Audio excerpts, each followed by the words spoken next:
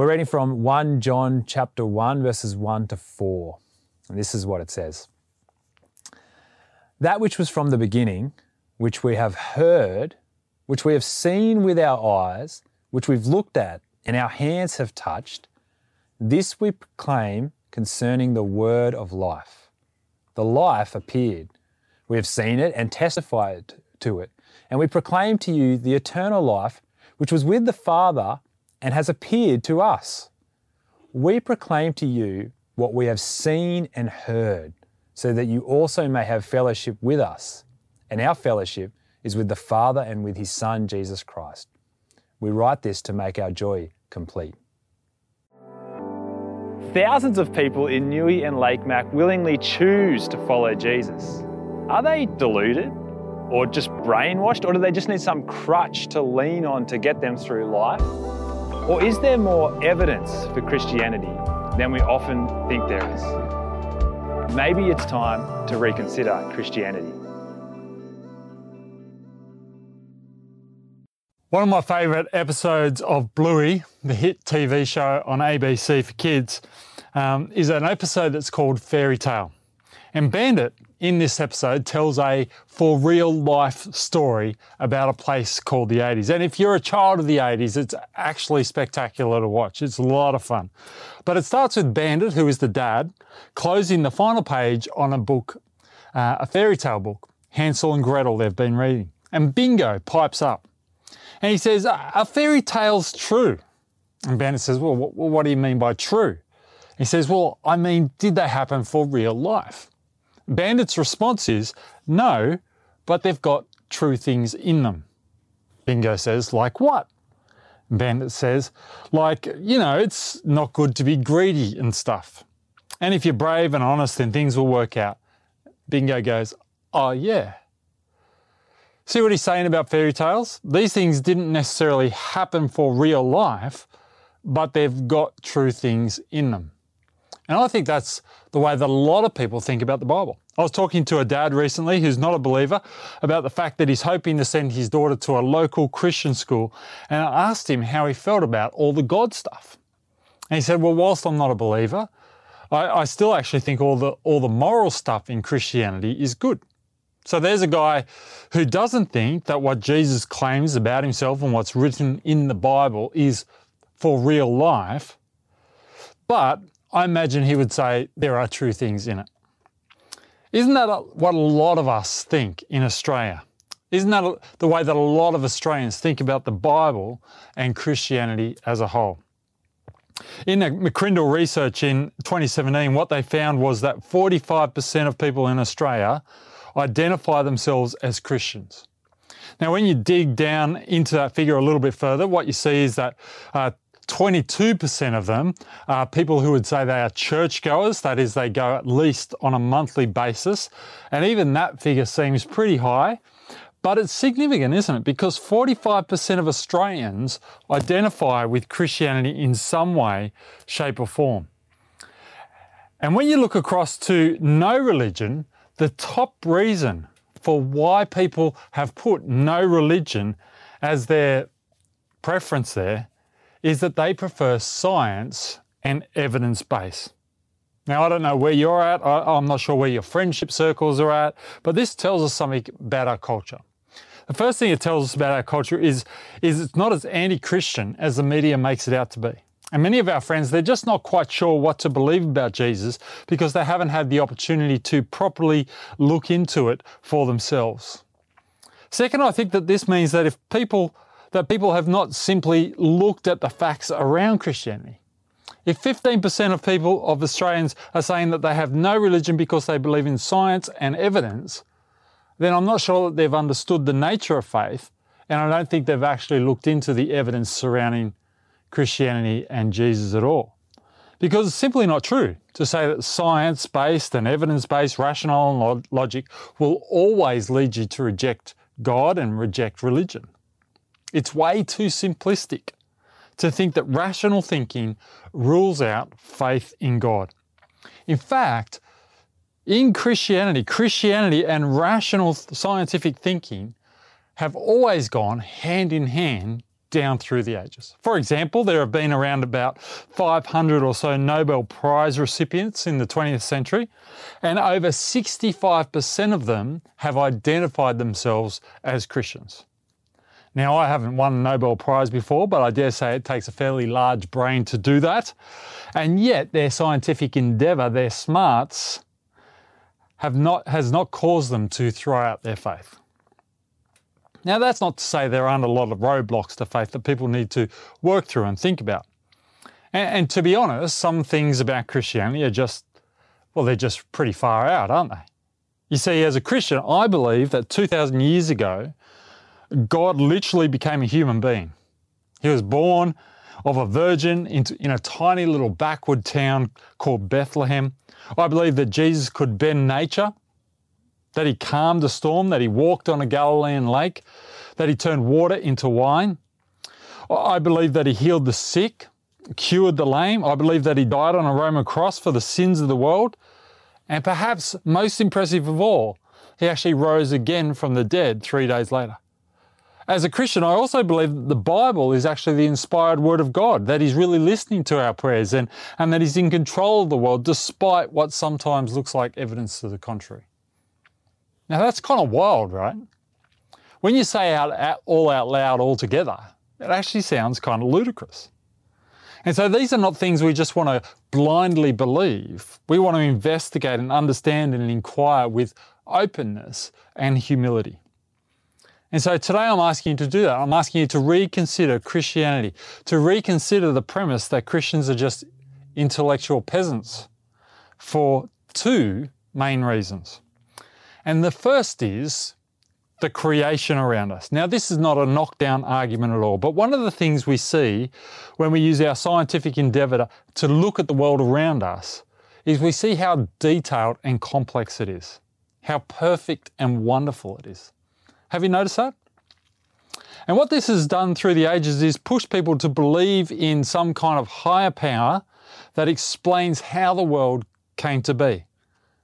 Creation narratives. Every culture has a creation narrative of some sort. Even in the West, we have the Big Bang creation narrative that explains the existence of the universe and how it came to be.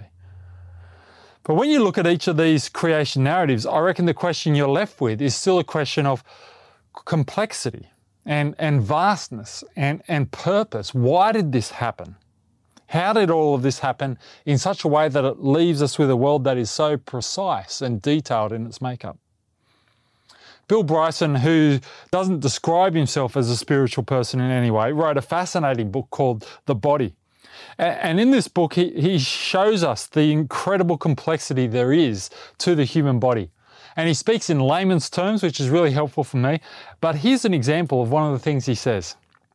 He says, your lungs, smoothed out, would cover a tennis court, and the airways within them would stretch nearly from coast to coast. The length of all your blood vessels would take would take you 2.5 times around the earth. The most remarkable part of all is your DNA. You have a meter of it packed into every cell.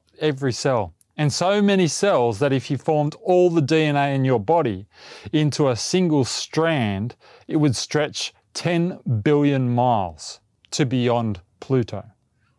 Think of it. There is enough of you to leave the solar system. You are, in the most literal sense, cosmic. Now, isn't that a great quote? And as you think about that, what are the conclusions that you could draw about how it all came into being? The precision that would be required to build and design something like that that just kind of keeps going, and the human body just keeps rolling on day after day, month after month, year after year, decade after decade. You could say either there is no God, and therefore all of what we see around us is actually an accidental miracle, or we could say there is someone, or at least something, behind the cosmos. Bill Bryson himself actually says, I'm not a spiritual person, and the things I've done haven't made me one. But the one thing I did appreciate when I was writing a short history was that conventional science and a belief in God are absolutely not incompatible. There's a lot of double negatives there, but he's saying that science and belief in God can go hand in hand. What the Bible does for us is it shows us who is behind creation. This is what it says in Psalm 104. It says, "Praise the Lord, my soul. Lord, my God, you are very great. You are clothed with splendor and majesty. The Lord wraps himself in light as with a garment. He stretches out the heavens like a tent. He lays the beams of his upper chambers on their waters. He makes the clouds his chariot and rides on the wings of the wind. He makes winds his messengers, flames of fire his servants. He set the earth on its foundations. It can never be moved. He covered it with the watery depths as with a garment. The waters stood above the mountains, but at your rebuke the waters fled. At the sound of your thunder they took flight. They flowed over the mountains. They went down into the valleys to the place you assigned for them. You set a boundary they cannot cross. Never again will they cover the earth." Now, it's all very poetic language, but what we see here in Psalm 104 is intentionality and purpose and design and care, and God is the one behind it all. Francis Collins, who was the head of the Human Genome Project, says this: "Science is simply mankind trying to understand the greatness of God's design. The alternative is that we are simply here because of some kind of accidental cosmic burp. Most of the time, when people claim there is no God, it's usually because they have decided that well before looking at any of the evidence to the contrary. I want to put it to you that you can't simply hide behind the claim there is no God without putting forward another reason for our existence, without being able to explain the complexity and the beauty of creation in a way that is reasonable and rational. The onus is actually on you. The second thing I want to point us to for evidence for Christianity is actually to the Bible itself. John Dixon, who is a writer, blogger, pastor, and also an immensely qualified historian with a PhD, particularly in ancient history, put out a challenge a number of years ago on his Facebook page just before Christmas. This is what he said. He said, "I'll eat a page of my Bible if anyone can find a single professor of ancient history, classics, New Testament, in a real accredited university anywhere in the world who thinks Jesus didn't live." Now, in 24 hours, he had 50,000 responses on his Twitter page. And over the days leading up to Christmas in that year, they just kind of kept rolling in, pouring in. He was retweeted by atheists all over the world who encouraged people to take up his challenge. And to date, he has not been given a name of one single professor in those areas of expertise in a legitimate university anywhere in the world who doesn't think Jesus lived. Now that's extraordinary, isn't it? 50,000 responses and not one of them could give him a name. In fact, one of the most eminent scholars of ancient history who's not a Christian has been quoted to say, "Frankly, I know of no ancient historian or biblical historian that would have a twinge of doubt about the existence of Jesus Christ. The documentary evidence is simply overwhelming." And you can quote me. So I am. So why is this the case? Well, there are so many things that we could do at this point. Lots of people assume that the Bible is unreliable. And so the first thing we're going to do is we're going to look at the fact that the Bible is verifiable. But as people kind of claim that the Bible is unreliable, what history does is it says you can't actually hide behind that claim. And the first thing I want us to see here is that the Bible actually puts itself on the chopping block of history, so to speak. It actually claims to be history. It doesn't claim to be a fable. It's not a fairy tale with some true lessons that we can glean from it, but it actually claims to be a document that is written into a particular historical context that we can therefore, and we can therefore test it. The Bible is verifiable. So this is what it says in Luke chapter 1. Luke chapter 1. Many have undertaken to draw up an account of the things that have been fulfilled among us, just as they were handed down to us by those who from the first were eyewitnesses and servants of the word. With this in mind, since I myself have carefully investigated everything from the beginning, I too decided to write an orderly account for you, most excellent Theophilus, so that you may know the certainty of the things you have been taught. In the time of Herod, king of Judea, there was a priest named Zechariah who belonged to the priestly division of Abijah. His wife Elizabeth was also a descendant of Aaron. So what we see just in these few verses is a couple of things. First, we see that Luke has a particular purpose as he writes. He wants to reaffirm to Theophilus things that Theophilus has already begun to be hearing about and things he has been taught. And to do that, what he does is he goes and he speaks to eyewitnesses of the events. He takes down a careful, detailed record of the things that happened from the beginning. And so with that in mind, it actually helps us to know how we should read the Bible. Once we know what type of literature it is, that is how we ought to read it. And we do this all the time with movies and books and the media.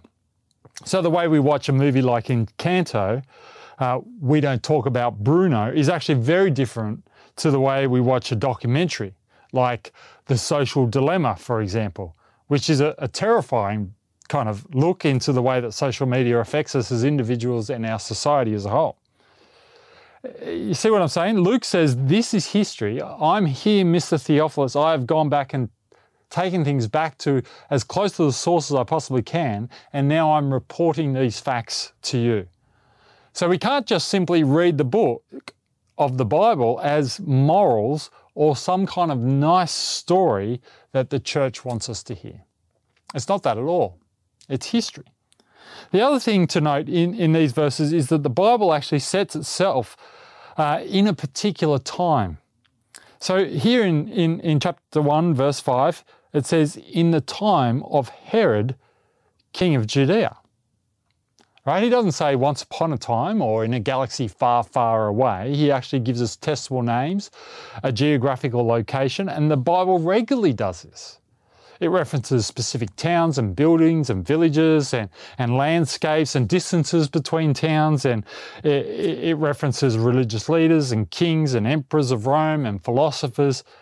And they do this in considerable detail that can actually fairly easily be verified even 2,000 years on.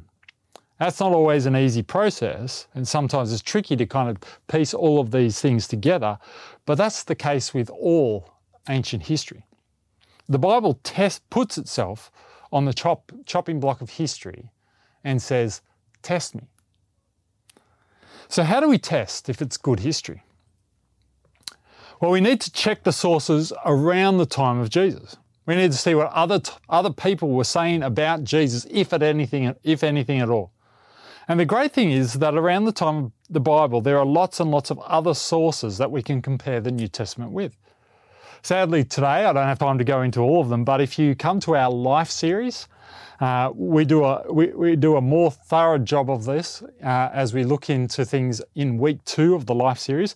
Alternatively, there are loads and loads of great books that speak into this, but probably the most easily accessible one of these is John Dixon's The Christ Files. But the summary is that Jesus is mentioned, at least in passing, in as many as 10 to 12 different 1st and 2nd century Jewish and Roman documents that we have from that period. Here's one example of these ancient non-biblical writings. It's by a guy called Tacitus. He is ancient Rome's greatest historian, and actually what a lot of us learn in school about emperors in Rome come from Tacitus. And he mentions, just in passing, the death of Jesus and the name of the flourishing movement that came after him. So this is what it says. Christus, from whom the name Christians had its origin, suffered the extreme penalty during the reign of Tiberius at the hands of one of our procurators, Pontius Pilate. And the deadly superstition, thus checked for the moment, again broke out not only in Judea, the first source of the evil, but also in the city, Rome, where all things hideous and shameful from every part of the world meets and become popular. And so we see here in this quote that Tacitus isn't a great fan of Christianity, but his disdain for Christians doesn't prevent him from accurately recording when Jesus lived, his title, and the circumstances of his death. And so that is just one of 10 to 12 different references from non-biblical sources around that time. But if you look at all of those documents, then what you can work out from these non-biblical sources alone, you can work out these things: where Jesus lived, when Jesus lived, that he taught many people, that he did miracles, or at least he did things that were thought to be miraculous, that he had a devoted band of followers, that he was called the Christ, that he was tried by the Roman governor Pontius Pilate, that he was crucified in Jerusalem, and that many people claim that he rose from the dead. We can glean all of that just from ancient sources without even opening the Bible or turning to all of the documents that were written by early Christians in the 2nd century. So the Bible itself puts its head on the chopping block of history. And we've seen that the basic facts about Jesus are verified by non-biblical writings around the same time. And that is what we might call external reliability. But the other thing to note is that the Bible itself has great internal reliability.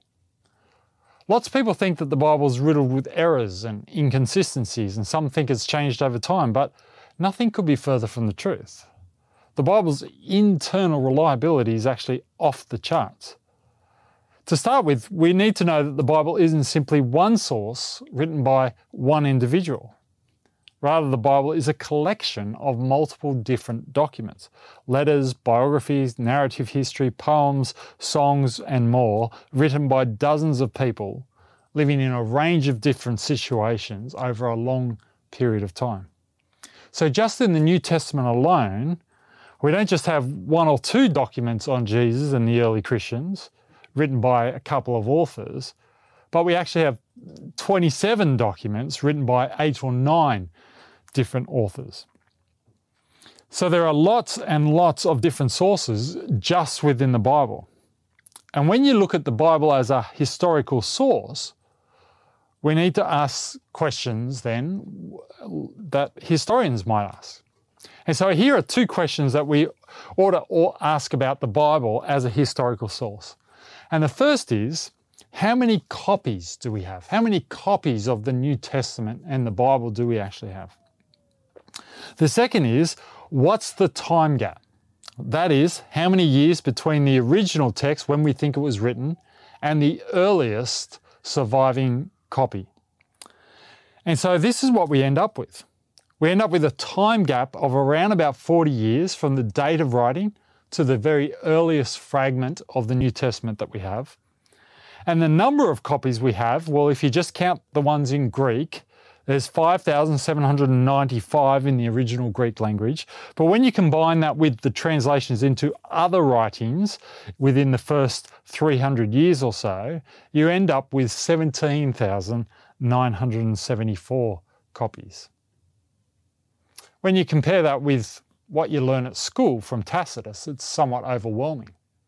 You've got 33 copies and a 750 to 950 year time gap. And historians would still say that Tacitus is good historical evidence. That's why you learn it at school, right? But the evidence for the Bible is overwhelming. The number of documents, the time gap between the when we thought it was written and the earliest copy we have is absolutely minuscule. The other thing that's interesting to know is that all the authors of the New Testament actually wrote fairly independently of one another. They wrote from different parts of the Roman Empire at different times, and these letters and biographies and narrative histories, they all tell the same story of Jesus. They don't contradict one another. Sure, they emphasize different things and they're a little bit different from one another in the elements of the story that they include. They're also writing to very different audiences across the Roman Empire, but they don't contradict one another. Now, how does that happen? How do you get 27 different documents together and ensure that they all tell the same story? Well, you could get all of those 8 or 9 authors in a room and you could do a group project, a Bible project we might call it. But we know that that's not what happened. This is the Bible's explanation for it. The Bible claims that though there are many authors, in the end, there is just one. The Bible is God's book. It's written by God to us through human authors. So 2 Peter 1 says this, "Above all, you must understand that no prophecy of Scripture came about by the prophet's own interpretation. For prophecy never had its origin in the will of man, but men spoke from God as they were carried along by the Holy Spirit." See, God is the ultimate author. And because of that, you don't get scenarios where one Bible writer disagrees with another. And so what we see in the Bible is great consistency on matters of God and salvation and creation and the person of Jesus, the life of Jesus, the role of faith in our life. They all agree. And the Bible kind of says to us all, of course they agree. Maybe humans wrote it down on ink parchments.